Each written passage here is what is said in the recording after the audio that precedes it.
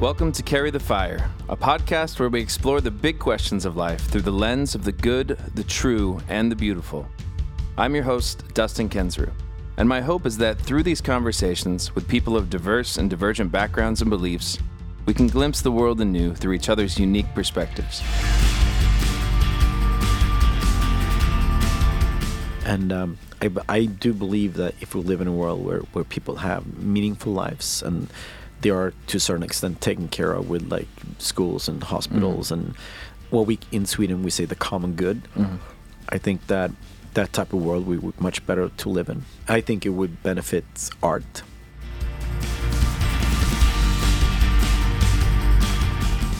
Hey everybody, today on the show we are joined by Dennis Lyxzén. Dennis is the singer of the legendary and groundbreaking punk band Refused. We recorded this in the back of our tour bus while our bands were out together recently in Europe. In our conversation, we talk about why Dennis has a bone to pick with capitalism. We discuss his views on the role and responsibility of the artist and the relationship of music to what one might call the soul. We dig into his nuanced feelings about religion in general and much, much more. Let's dive in.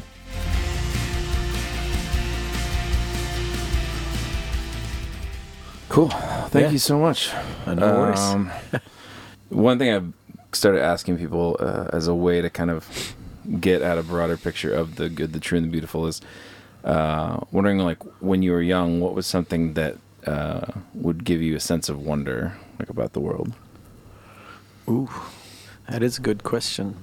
Early on, I think for me, music was the thing that made me most excited and made me, like, sort of look at the world and trying to figure out why stuff was happening. And I discovered music early on. And like, what age were you, like, really starting to get into music? I was 8 years old when John Lennon died. So I was like, I saw all the photos of the Beatles in the newspaper the day after he got shot.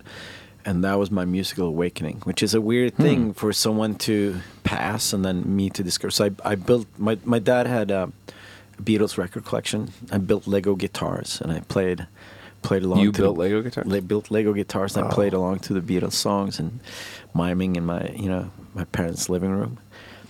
And so that, and then as you discover music, that was my first love. And then David Bowie was the first record I bought was Let's Dance with my own cash. And then that sort of open up the world to these ideas, and you see that people were very different than you and the part of the world where I grew up in. Yeah. And do you feel like music is kind of still that same bridge for you of, like, wonder, or is there other things that? There are other things that when you travel as much as we do, you see a lot of things and you experience a lot of things. But music is what brought me here, and music still have a tendency to sort of explain the world to me. And I still have that sense of I think maybe to a certain extent you're chasing the dragon, like that kick you got out of music when you're young. I'm the kind of guy that when we had a day off the other day, I texted the guys like, where are we going to a show? Like, who wants to go to a show with me? Because Cigarettes After Sex were playing in Amsterdam, and everyone's like, no, we have a day off. Why would we go see other bands play? And I'm like, that's how excited I am about music. And at home still, I go to all the shows that are happening in town, and so there's a sense of like finding that feeling it gave you. But still to this day, like, there's a connection to. I have this theory that you have this idea about yourself as the ideal version of you. Okay. Like, there's the old Greeks talked about it. Like, like when you think about yourself and you start thinking like, oh, next week I'm gonna go to the gym 3 times, and next week I'm gonna finish the book. There's an ideal version of yourself in your mind that you're never gonna reach because of life. Yeah. But in how I perceive myself and how I view the world, I think that whenever I'm on stage and I'm in it, that is the ideal version of myself. That's as good as I'm going to be as a human being, and as connected I'll ever be to, the conceptualization of a soul. And that's how I feel in music. And I like every night you want that feeling of those transcendental, like, yeah. That's cool. Yeah. Freedom and liberation are huge themes in your lyrics. Yes.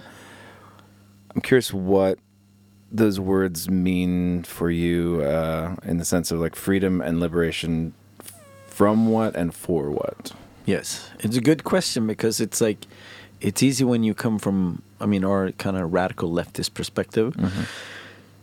Growing up with punk and growing up with a lot of bands that talked about politics, it's always like, I hate the cops and you hate this and that. And I think that's an easy emotion to tap into. Like, what about the world you dislike? Yeah.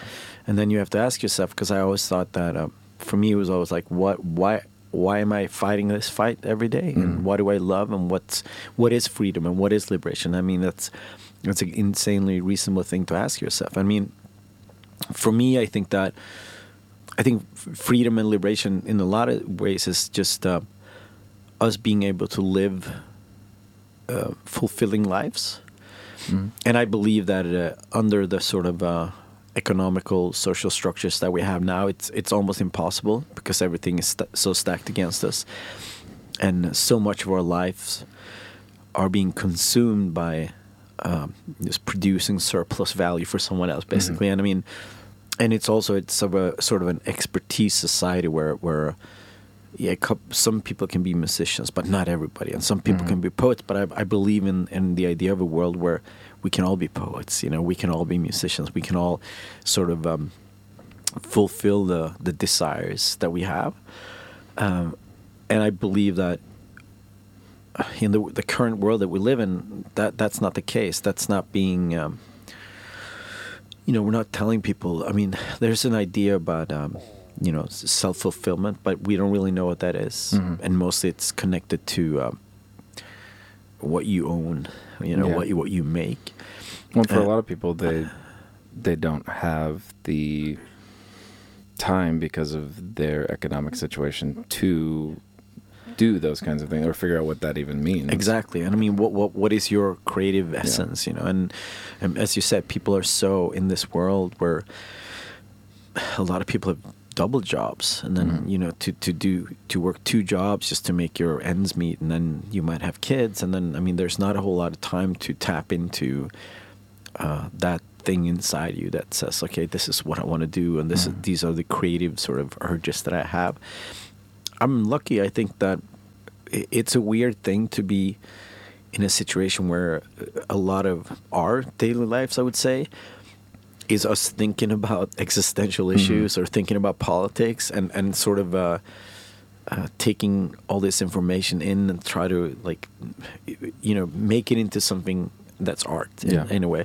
But most people never have that time to actually sit and think about existential issues and sit and think about what do I want to do with my life. And then that affects even the way that we make art too, because we make a living through doing it too, and that's always hard to figure out how that all connects. Exactly. And for a long time, for me, I definitely felt a sense of almost shame that I was making a living playing music, because I'm like, it's such a privileged thing to do. And I'm from a working class background. My parents, they worked hard their entire lives, and to be like the guy that's like, so what do you do all day? I'm like, no, if I'm not on tour, I sit around and I think about life. That's kind of what you do, which is a weird aspect or prospect that I never thought that was going to be possible. But then to backtrack, I think that a lot of the ideas that we talk about as a band, they're rooted in the idea of love. They're rooted in the idea of solidarity, equality. They're rooted in the fact that I see a world that's hugely not equal. Where a few people are using and abusing a lot of people. And I see a world where, especially like country like America, where if you get a toothache, you might end up on the street because that's the kind of reality of the economical situation.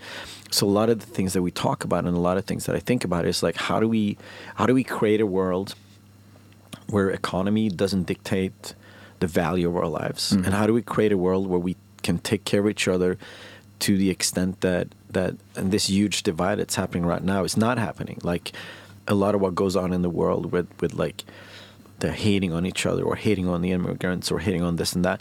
I mean, it is because people are not satisfied in their own lives, and they need someone to sort of put the blame on.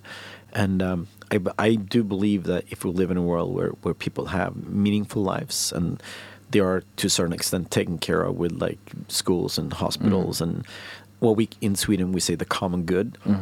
I think that type of world we would much better to live in. I think it would benefit art because we talked about that. I mean, we make a living through art, which also sometimes I think it's a hindrance to be truly creative, because there are these expectations of what we're supposed to do. And even if you create just from the idea that you need to create, there are still people that you depend on to be able to go on tour in this tour bus. And, and it's a weird kind of situation. I think that if we lived in a world where economy did not dictate our lives, I think the art that we could create could be really interesting. I mean, it is still, but it's like if you don't have to worry about the paycheck at the end of every month, I think art in general could be way more exciting. Yeah. So you have a history of being very passionate about causes, whether it's anti-capitalism or veganism, straight edge. I'm curious, as you've grown, what you feel like you've learned about holding to and promoting what you believe to be the good, while also trying to respect what other people believe to be the good. Yeah, I mean that's a tricky thing, and I think that when you're a young person, you're so full of like piss and vinegar that you're like, I am right. That's kind of like your assumption on the world, that you're like, I read this Chomsky book and now I'm right. And then as you grow older, the smarter you are, the more you learn that you don't really know what's going on. Yeah. And a lot of what we do is like, they're just core values or core ideas that you have. And you carry that with you, and hopefully it can resonate with other people, or you can sort of meet people somewhere. But at the end of the day, it's like these are ideas, and I'm a very ideas-driven person. But I'm also smart enough to know that not everybody can get behind all my ideas. Not everybody sees them as reasonable, and so on. And I think when you were a young person, I mean, I was quite feisty. I took every fight there was to be taken, and then as you grow older, you kind of realize that there's a lot of fights that you don't need to get involved in because it won't really make that much of a difference. But then there are some things you really need to focus on, and there's some ways of expressing yourself that can be really creative and also maybe more powerful. And I think that's something that I learned. And I mean, to promote these ideas that I have. I mean, one of the things that I think a lot about is like people that come to our shows, they also have ideas. And I'm just privileged that I get to have a microphone. I get to speak about these ideas. But, in general in life, I think it's interesting to talk to people about what they believe in and how they perceive the world. And then maybe you'll meet, or maybe you can change each other's mind a little bit, or, plant the seed of something different, Yeah. This is a question from one of the patrons, All right. Max Glaser. I'm going to paraphrase this question a bit, but he was basically curious if you would distinguish between some kind of pure capitalism and then what we see in the States as like a kind of crony capitalism or corporatism, where the state is actually like helping these giant industrial things and not helping. It's like a welfare state for corporations. Yes. Which So do you see a big difference between some kind of pure capitalism and that? I mean, I know that some people are like capitalist anarchists, where they believe that the state and government should not be involved in like the market should sort itself out. And anytime we've seen that without market interference, it's way worse than when the government gets involved. But I mean, worse in terms of inequality. Inequality and like the way you can sort of profit on other people. And I think it's a huge problem. And I think it's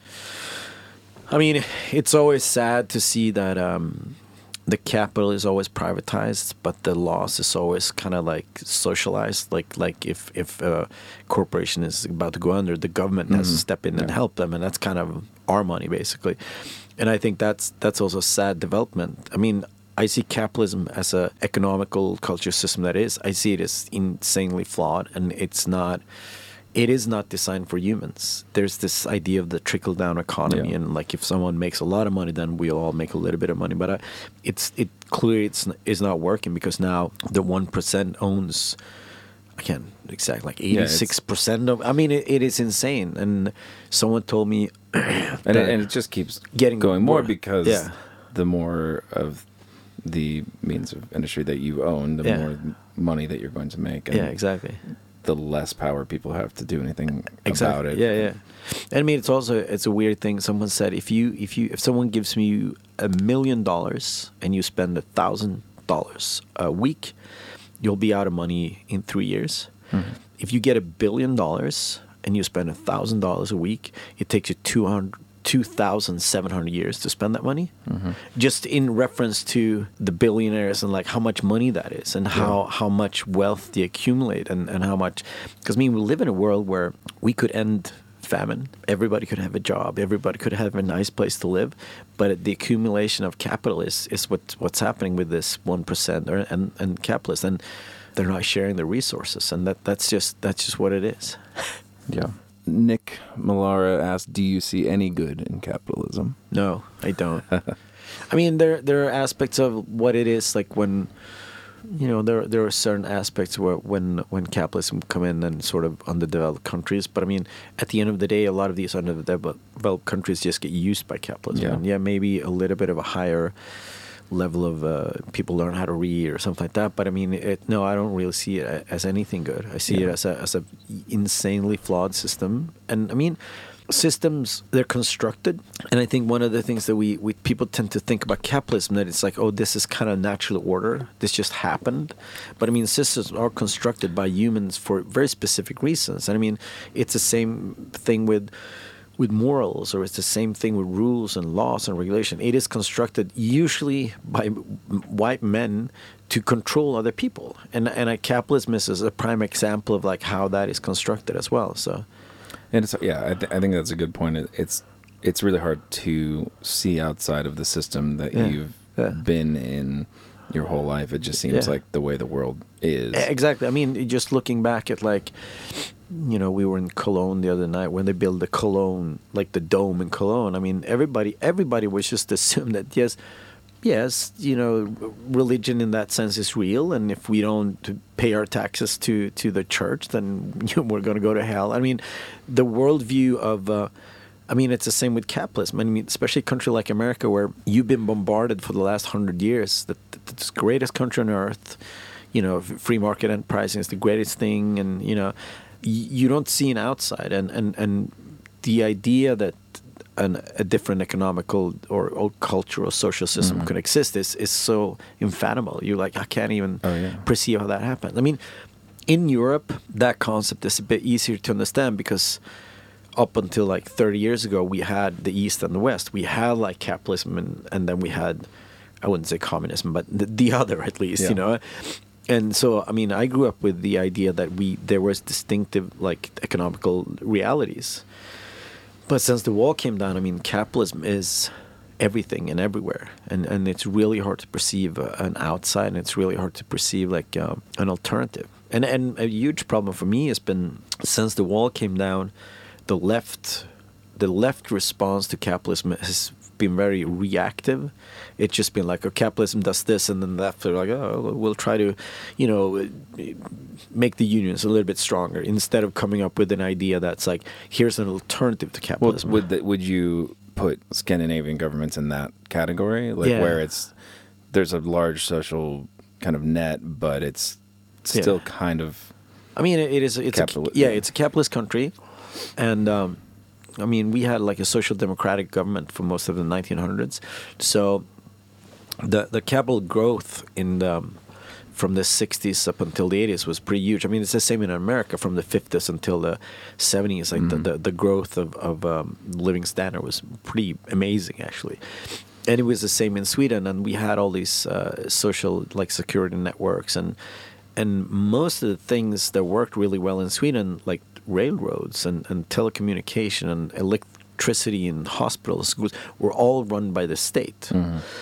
and working really well. And then from the mid 90s up until now, there's this been surge of privatization. Railroads are not working really well. The telecommunication, I mean, and everything kind of just falls apart. But this neoliberal idea that, competition is good for the consumers, but the only people that actually benefit from it are the people, making the money from this. And it's been the last thing they privatized was the pharmacies, because they used to be run by the state as well. They privatized the pharmacies, and it's a complete mess.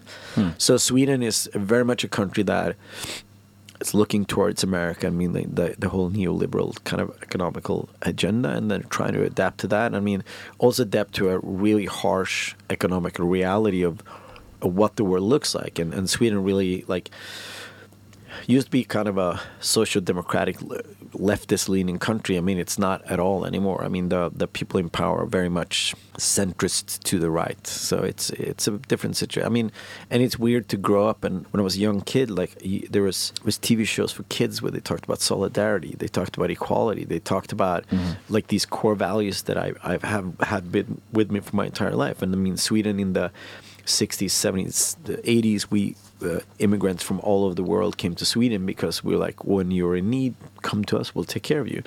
And that really changed in the last couple of years. And it's a scary development to see how we, as a very progressive country, is also closing off the borders and, there's this huge divide in Sweden, right? Like America, half of the population are really going for the extreme right-wing populist, and the other half is trying to make sense of the mess that's going on. Interesting. Yeah, I didn't realize it had continued shifting that far. Yeah. So you have described yourself, I don't know if you would still say this, I assume so, but as a socialist anarchist. Would you still say that's true? I mean, I think it's one of those things that I'm quite flexible with that, because I believe that there are certain issues where I'm way more left on that issue, and there's certain issues. So I'm a bit more pragmatic these days than when I was young, because then we were like, oh, this is this is the idea. But I mean, I am a socialist, basically. I believe in the equal distribution, and that we should have equal possibilities and equal rights, no matter what. That's kind of my core value. Yeah. And then, certain issues, I'm more of an anarchist, and certain issues I'm not, I mean, I think a lot of people hear anarchist and they have zero conception that that's been a long philosophical tradition and is actually a robust thought out thing. I think a lot of people hear it and just oh, that's just some it's just chaos thing, chaos. For socialists, there's some who lean more towards this idea that we can kind of self-govern a lot of things, and then some would lean towards more of a statist kind of the government's got to regulate stuff and this. And I've been researching some of this stuff lately, and I don't know, the anarcho side of that seems really compelling, and also quite difficult to realize. I don't know. I mean, I agree, and I mean, after traveling the world for the past 30 years and playing the anarcho squats, it is. I mean, I think that idea is very compelling in smaller communities. Maybe it's hard to see it working in a country or a nation state or stuff like that. But yeah, there are compelling ideas to that, and I mean, with the world the way it looks now, I mean, there are definitely ways where people's voices can be heard in a different way than it used to be. So I mean, but that's the thing too. I think that a lot of these ideas are utopias, and utopias is the search for utopia. I think is kind of a key of to map out the direction in your life and where you want to end up. Yeah, even if you can't ever get there. Even if you can't get there. And I think that's a thing too with a lot of what we do with Refused. Is when I go on stage or when we write lyrics, I really turn it up to 11. I mean, even the way I talk in between the songs, I mean, it's not really how I talk when I'm just hanging out, but there's a sense of dial it up to 11 and we'll have everything end up at 5, which is better than where we are right now. And I think that's, for me, that always felt like that would be the meaning of art in a way. Because, I mean, people ask me from time to time, oh, you never thought about becoming a politician? And I'm like, no, I like the idea that art can exaggerate. I like the idea that in art we can look sort of you can go above and beyond.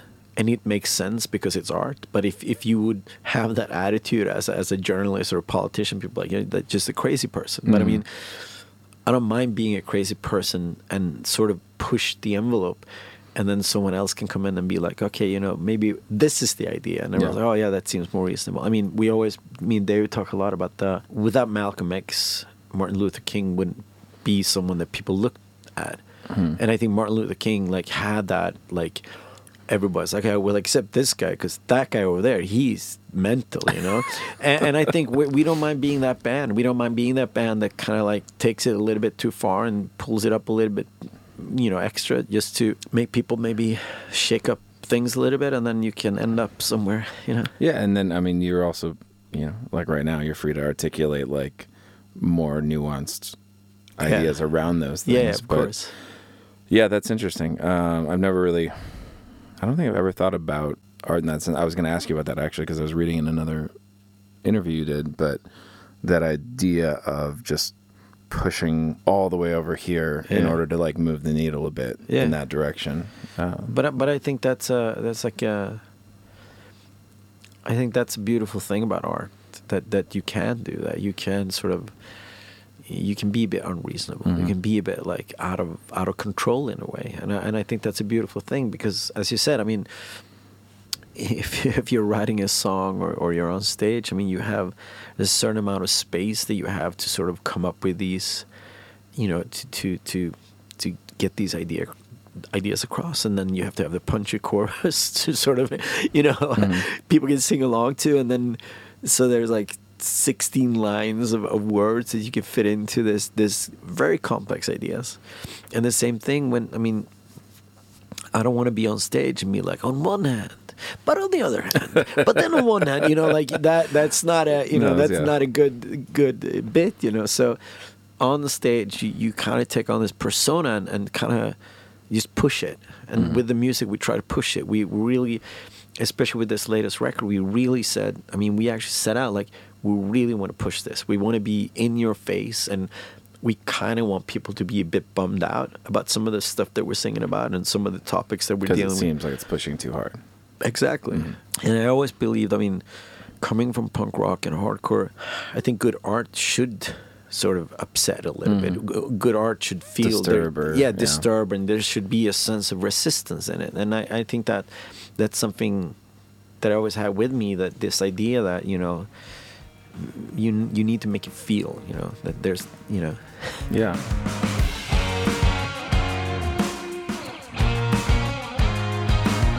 Hey everyone, I wanted to let you know that you can become an active participant in the crafting of the content of the show by supporting us on Patreon. Becoming a patron will give you access at different tiers to a variety of rewards, including additional patron-only episodes, the ability to submit questions for our guests, and to interact online with me and other patrons, and could even mean an appearance on an episode to ask me your own questions. And by joining by the end of the year, you'll automatically become a member of the Flint and Steel Founders Club, and will receive an exclusive enamel pin as well as more rewards in the future. If you're digging this podcast and want to join me and others like you in our pursuit of the good, the true, and the beautiful, then joining us on Patreon is the best way to do it. Sign up today at patreon.com/carrythefirepod. All right, let's get back to the show.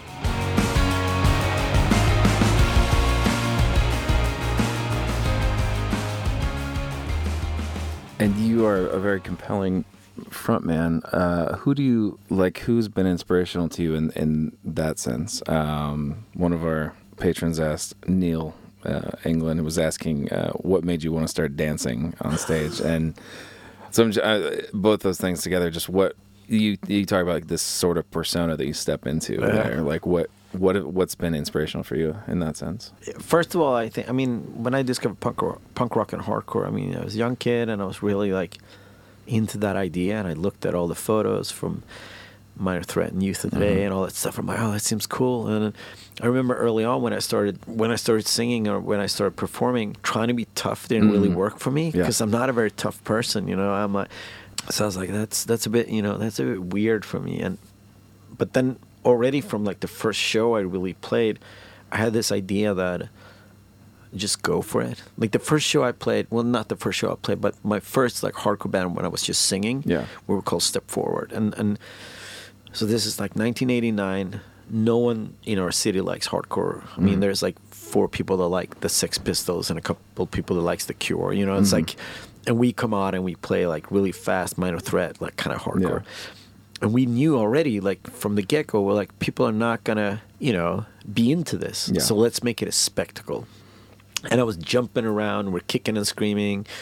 Someone broke a guitar, and our drummer took a cymbal stand and he threw it in the fuse box, so the whole place went dark. And people talked about that show for weeks, and we're like, I think we're on to something here. And that kind of like, that stuck with me as far as a performer. But then in the mid-90s, when we were touring with Refused, and I had this, as I said, I didn't feel comfortable being like tough. Yeah. And I got really into like James Brown, Yeah, Mick Jagger, and that's kind of where it started. And I started looking at them. And I mean, also I saw Iggy early on. I saw Iggy in 1990. We went down to Stockholm to see the Ramones play. And I knew of Iggy. I didn't really listen to Iggy, but the Ramones played. We thought it was great. Iggy came on, and it was one of those moments where you're like, oh, that's how you can do it. Yeah. Because he was just dancing and just like, it was a completely different thing. So I think that show with Iggy for me was like an eye-opener as to like, you didn't need to be tough. You could sort of just, I mean, he was so amazing. I feel like a lot of the resistance to that is maybe out of like cultural demands for like certain gender roles. Yeah, like you're not allowed to like get dancey and and feel the music as a guy or something. Yeah. Like, and I think that, so when I hit that, and I was like, oh, this is interesting. But I also had a sense that I remember, because I mean, in the mid-90s, Refused, we looked kind of crusty. We had like this weird period where we looked like crust punks, and I was really into like, I would get super political.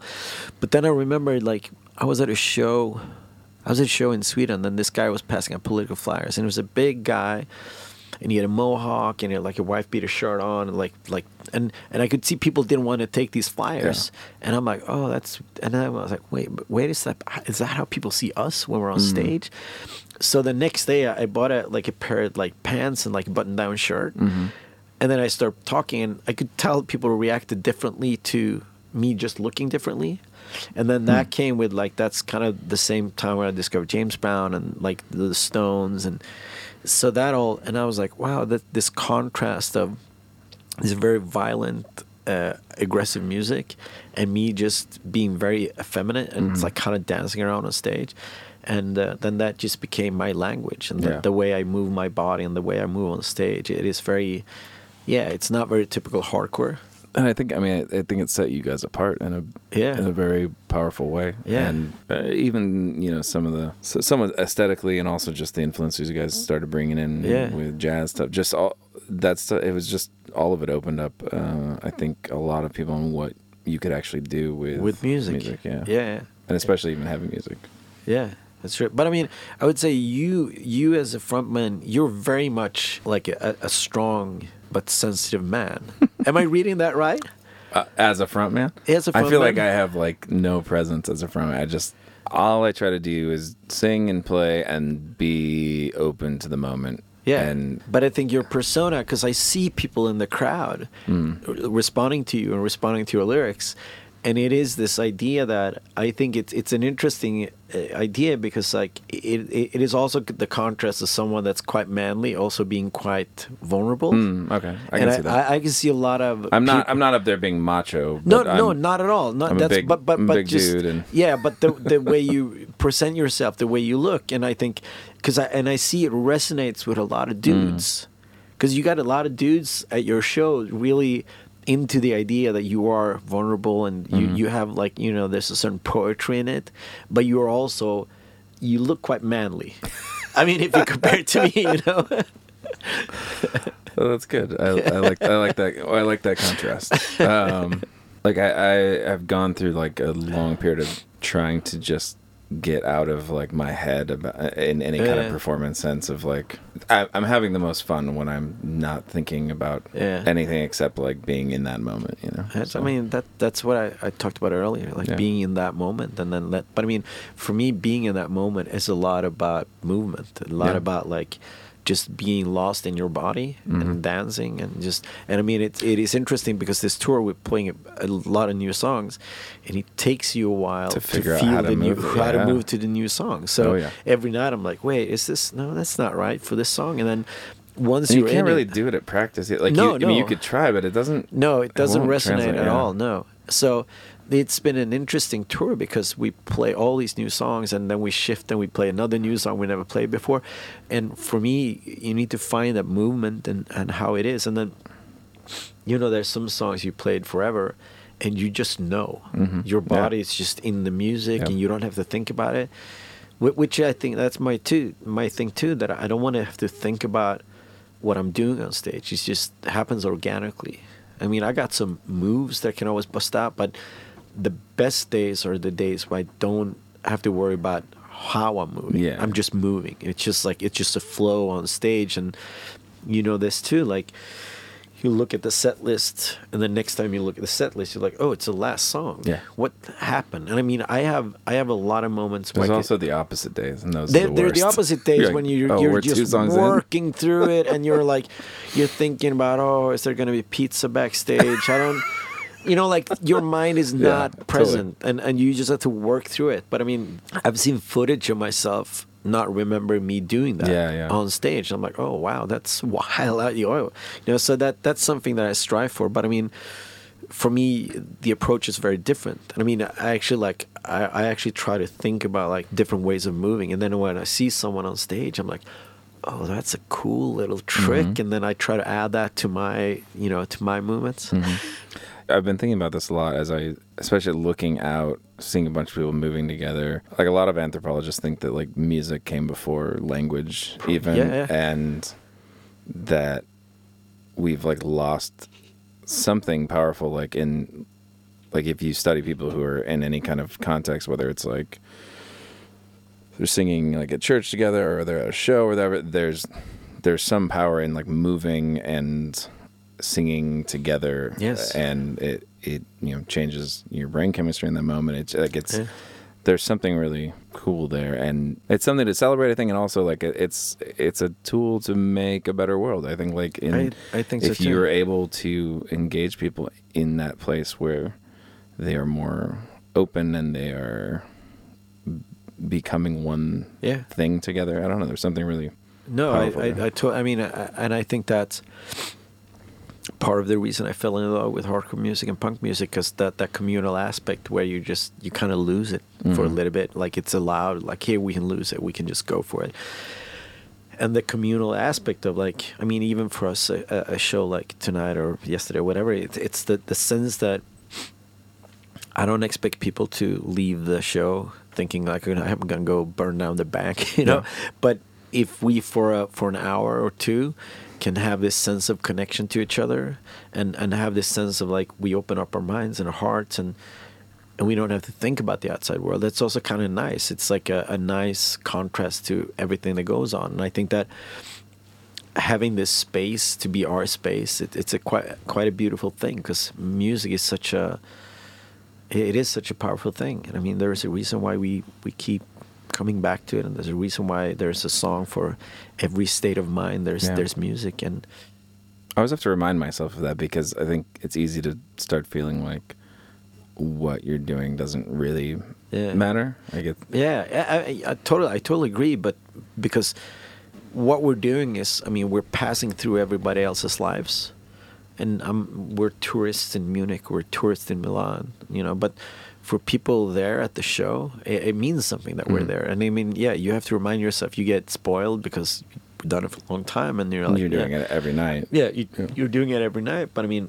every night there's people, they're super excited about us being there. Yeah. There are people come up to you after the show and like, oh, you changed my life, and it's a weird thing because it's such an abstract thing to be able to do.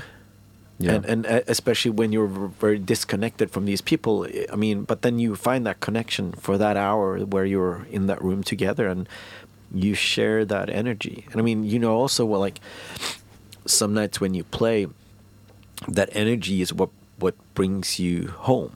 And some night when that energy is not in the room, it's hard work. It's hard work. So, but I have a theory. Oh, interesting. I have a theory about music. For me, because I'm not a religious person at all, I have this idea that the conceptualization of God is what we refer to as the soul, and I think they are the same. I don't think that God exists, but I think there's something in us that's we can't really explain what it is, Yeah. like the consciousness.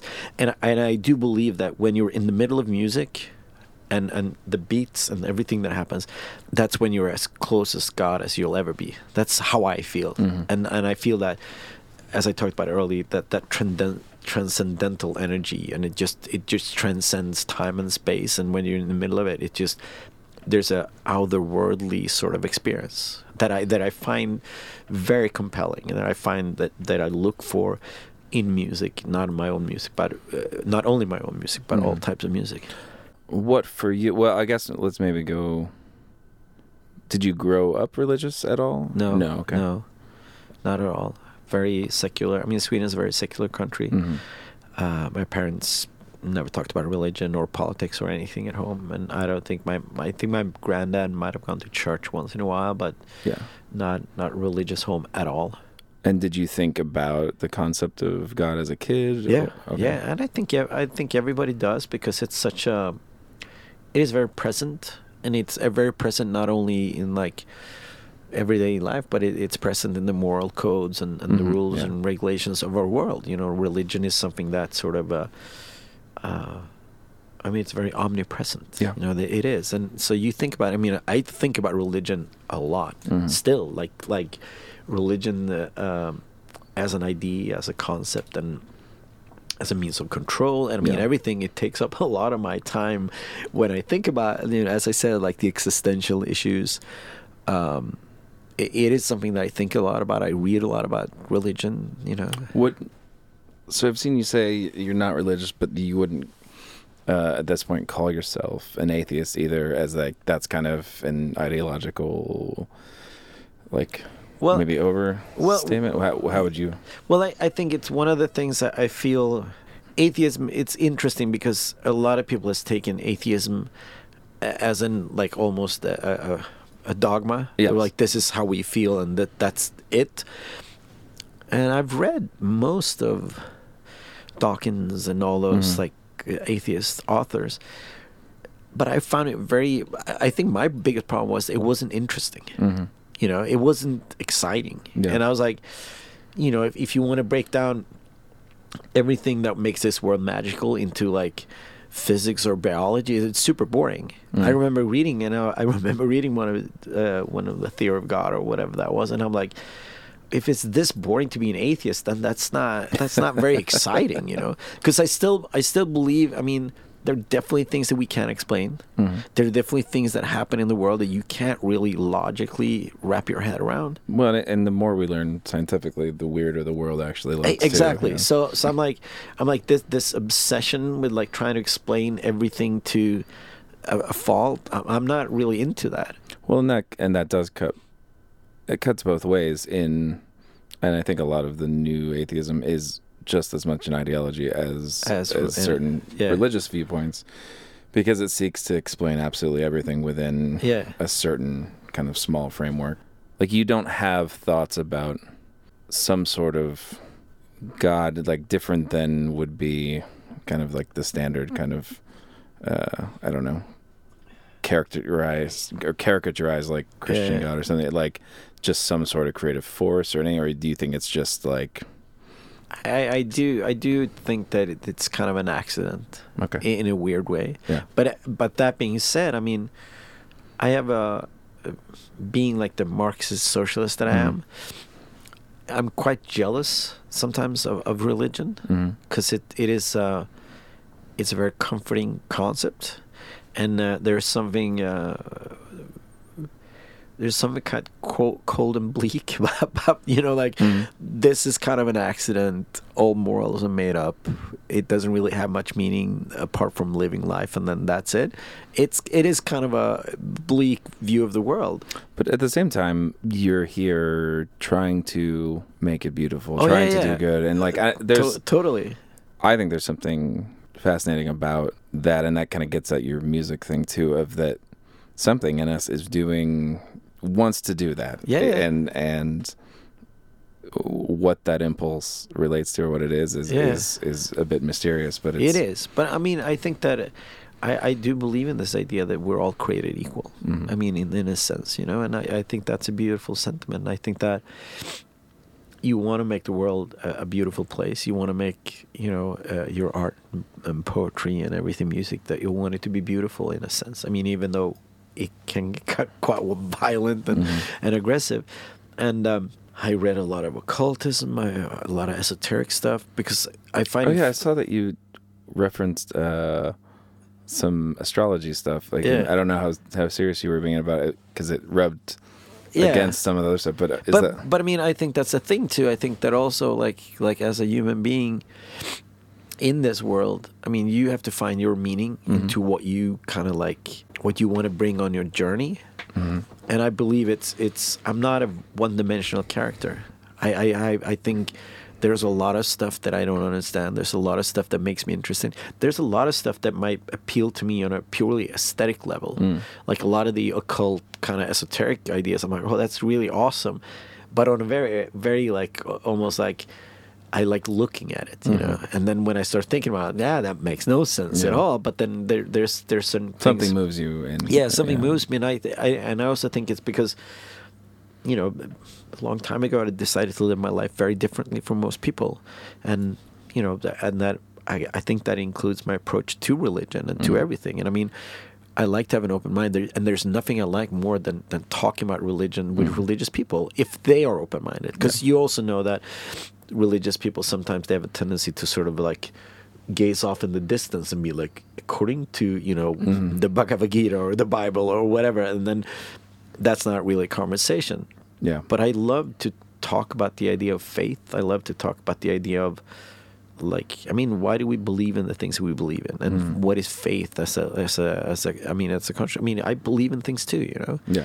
And how did we end up believing in these different things? And I think it's a hugely important and interesting conversation. The more kind of negative, I don't know, reflections on religious traditions in your music, would you say most of that is directed towards the way that religion can make people not stand up for the oppressed or for themselves? Yes, of course. I mean, it's a lot about the institutionalization of beliefs, or like the control that church or religion has on people, and it's like kind of the fear that it instills. But then you have like in Southern America where Catholic priests are revolutionaries and they hide refugees. And I mean, liberation theology stuff. Exactly. And I mean, even in Sweden, like the Swedish church does a lot of good with homeless shelters and so on and so forth. So, I mean, there are all these things that, I mean, it's not one-dimensional either. I mean, my girlfriend is a social worker, and she works at it's like a homeless shelter, but it was also like a day activity for outcasts, basically. And it's run by the Swedish church, and it's a fantastic operation. So I mean, there are all these different aspects of that too, like how do you define that and quantify that? But I mean, as far as especially what we see in the world right now, where there's like almost a religious war going on, even though we don't want that. Most people are just, I mean, even most religious people are just like, I just kind of want to live my life. I just want to do good by me and my family and my people. And we're getting forced into this almost like a religious war. It's quite scary, I think there's a movement of a lot of people who come up in religious traditions that have kind of deconstructed and are reconstructing and like reappropriating those signs and symbols and the things that they believed in ways that are disconnected from those power structures that were there before, and are actually bringing life to them and bringing life to people around them, which is it's interesting to watch that happening at the same time as a lot of it seems to be getting more and more stuck in those systemic ways of looking at things. Yeah. Well, I mean, it is interesting. Like a lot of feminism, a lot of feminist theory kind of like embraces the whole Wiccan and witch thing because it's a non-male constructed ID, and I know my girlfriend does a lot of that stuff because it's like empowering to be part of a tradition that women sort of constructed. So I mean, when everything else around them is is something that Exactly. has been created. So I mean, there are interesting aspects of that, but I also think it's an interesting aspect because your view of the world is also like, you know, how do you view your life, the value of your life, how do you view your death, you know, like, and it is interesting because you need somehow an ideology towards that as well, your own mortality, and I think that's religion. A lot of people find it comforting because this is not the end, you know. But if this is the end, then how do you approach, you know, my remaining 40 years of living or whatever that is, you know? Like, it makes for interesting things, and I think that one of the things that religion has tried to tell us is that without these sort of regulations around, you know, moral, and then the world would be in chaos and no one would believe anything. But I mean, one of the things we've seen to a very large extent is the horrible thing that does happens in the name of religion. So when you have God on your side, you can do no wrong. But I don't have God on my side, so I am responsible for my actions in a very different way. I think that's true. I think that's a big out for a lot of people. Yes. You know, the ends justify the means in a sense, and I think that's a huge thing in the States right now, where because of like one or two issues, there's half the country is willing to look away from a bunch of awful things happening because they've decided that whatever happens with these issues, anything is okay to pay the price for that. So it is a big out, and I think that religion is very, I mean, it's very problematic. But I would say the same thing can happen with, I mean, I think you saw that happen in, you know, the Soviet Union and China, where they it becomes the state, but the state becomes religion at that point. Yeah, that's of course true. But you are religious. I am, and I'm one of those who has deconstructed and reconstructed a lot of that. That's very interesting for me. That is very, very interesting. All right, well, we can talk about that further later. I'd be very down. You've been generously segueing into a bunch of my questions. That's good. I was going to ask, what ways besides music do you experience or seek out beauty in your life, or even, you know, what forms of art besides music are most resonate with you? I mean, I read a lot. Love the word, like the written word is big for me. Because I mean, I'm a lyricist. Do you like poetry? Yeah, I'm not as well versed in poetry as I would like to be, but I like it. I like the idea of it. I mean, I like art too, but I'm mostly like, when I'm into art, it's mostly like, you know, surrealism or like weird, you know, deconstructive art movements and stuff like that. But one of the things I think a lot about is trying to find beauty in relationships to other people. And like, how do you treat your friends, and how do you treat your partners? And that's something that I think is really important in your day to day. Like, as you know, they say, like, live your private life like you pretend to be in you know, in public. And I think that's an important thing too. But I mean, I'm one of those guys that, like, I watch a lot of movies. I'm into art as an idea and a concept. And really, like, immerse myself in impressions from all over the world, and, you know. I don't know if you've heard of the paradox of tolerance. Karl Popper talked about it. In order to maintain its tolerant society must be intolerant of intolerance. Yes. What do you think about that? I think it's correct, and I think it's a thing that we're right now, like, I mean, if you look at America, I mean, when you were president saying there's good people on both sides, you're like, no, we actually had a war about this issue. Yeah. And I believe to a certain extent that is true. I mean, I'm a socialist, but I'm also a Democrat. I'm into the idea of democracy. Yes. I'm into the idea that we should govern each other, like, you know. And then when movements come and they're very undemocratic, and their whole agenda is to kind of seize power and control people. Yeah, I think it's our duty to fight back against stuff like that. I think it's our duty to, I mean, certain voices might have to be silenced for everybody else's voices to be heard. And I mean, in Germany, it's like, it's against the law to be Nazi. I mean, that's just what it is. Like, if you go out on the city square and say Heil, you go to jail. That's just, and I think that's, sometimes you need that to have an open society where everybody can live and breathe, and then sometimes you need to have these exceptions where like that's not okay. Like if we want to have this world. Yeah, there's been a lot of talk comparing, Germany both back when it was fascist to America today, and also the way they seem to, as a culture, really faced their past in a way that America is absolutely unwilling to do. Yeah. And the difference it would make, like say in the South, where a lot of stuff's been happening, whether it's like Confederate flag stuff, and people are unwilling to take seriously the absolute horror of that past. I think because it's really hard to come to grips with, and a lot of it's old, like even older than the stuff that was happening in Germany. And I don't know, but I feel like there's something to learn from looking at Germany's example in that, and being like, you gotta come to grips with it, and then try to find a new way forward. I think so too, and I think it's like I think for a long time Germany had a hard time too with the past because it was so fresh. But I mean, the more they sort of like, this is a part of our history. This is a part of our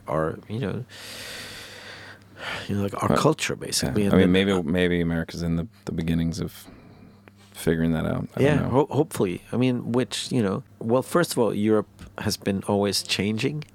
I mean, from the way it looked like 100 years ago, like none of those countries are still there. It always changes. And I mean, you had economical systems or leftist government go to right-wing government.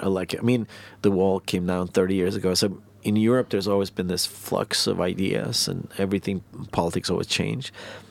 America is based on a utopian idea.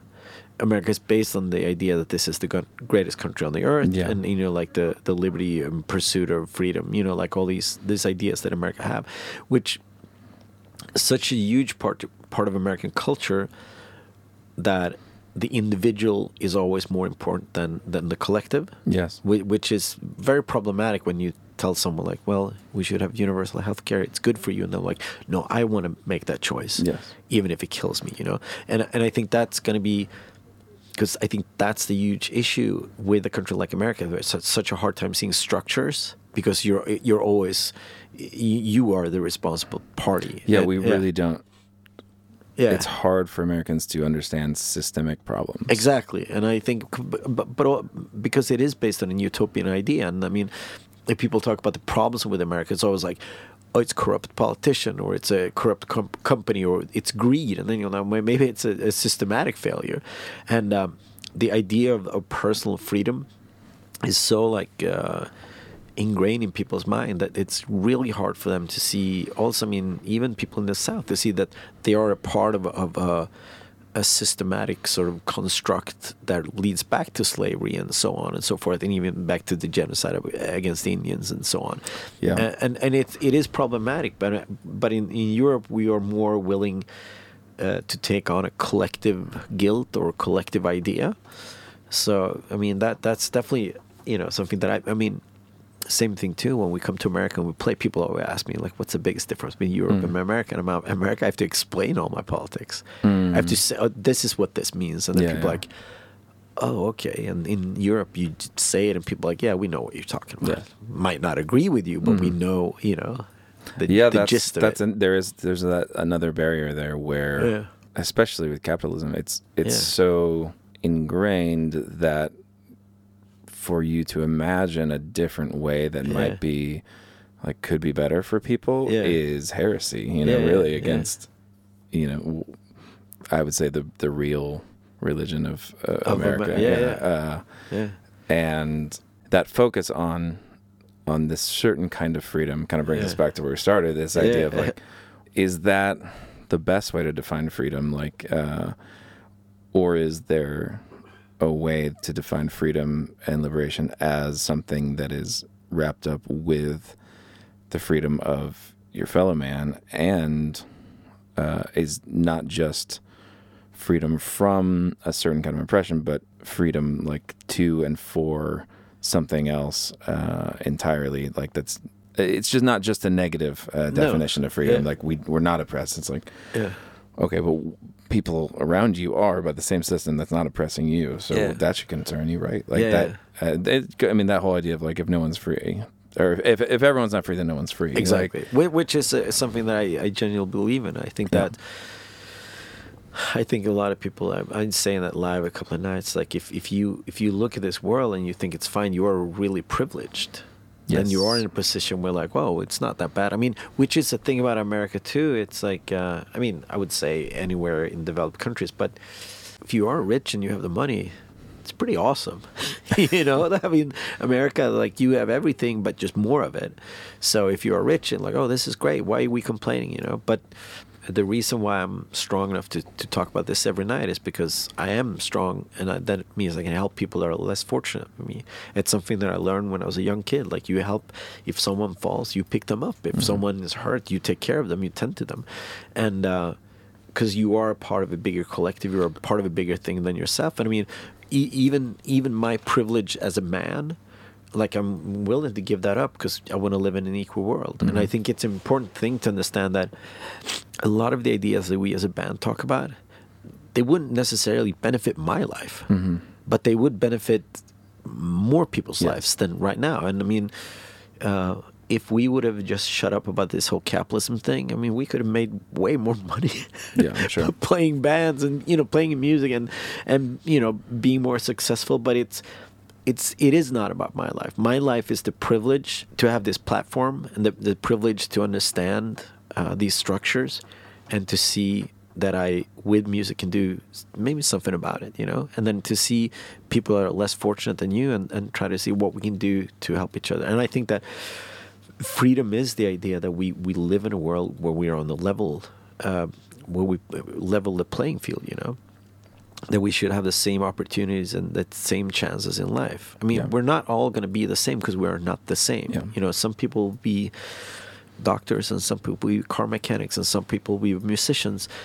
But at least when we start out, we should be able to start out from the same starting point, you know, regardless of your gender or your sexuality or your ethnicity or anything. And I think it goes back to the systemic, or people not being able to see the systemic issues. And so most Americans think that that's exactly what America is a level playing field. Yeah, but which is not. But I mean, that's the whole idea about the American dream as well. There's always like that person that worked their way up on top, and you can say, look, I worked from, you know, I started in the mailroom, you know, and I'm the CEO, and that it does happen once in a while, but it's like, you know, 1 out of a million. And most people, they work in the mailroom their entire lives. And there's people who worked harder than that guy and probably had better ideas, and they just didn't catch the break. Yeah, that's it. Yeah. That's true too. I mean, most people do work harder than that guy in the end. Yeah. Cool. Well, thank you so much for taking the time. Yeah, it was great. Awesome.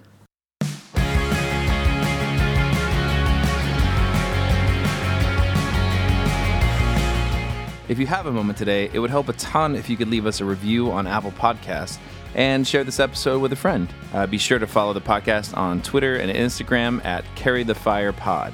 I want to thank my producer, Andy Lara, and all of our executive producers, Adam Collins, Andrew Diaz, Brianna Webb, Brian Weisbecker, Colin Hawthorne, Denise Sugita, David Cobb, Drew Pera, Eric Gonzalez, Gary Jelke, Jeremy Robinson, Jess Card, John Buchan, John Diego, John Engel, Jonathan Clark, Jordan Goodman, Jordan Everly, Joshua Malara, Kyle Starr, Luis Enriquez, Mark Francis, Marco Padilla, Mark Weiss, Matt Fuchs, Matthew Alcon, Max Glazer, Michael Maitland, Nathaniel Bailey, Paul Pratt, Ron Alberca, Samantha Simmons, Sean Weidmeyer, Stephen Saucier, Susanna Coleman, Tiffany Payne, Timothy Deween, and William Galdamez. And last but not least, sign up for email updates about upcoming guests and special show information at www.carrythefirepod.com.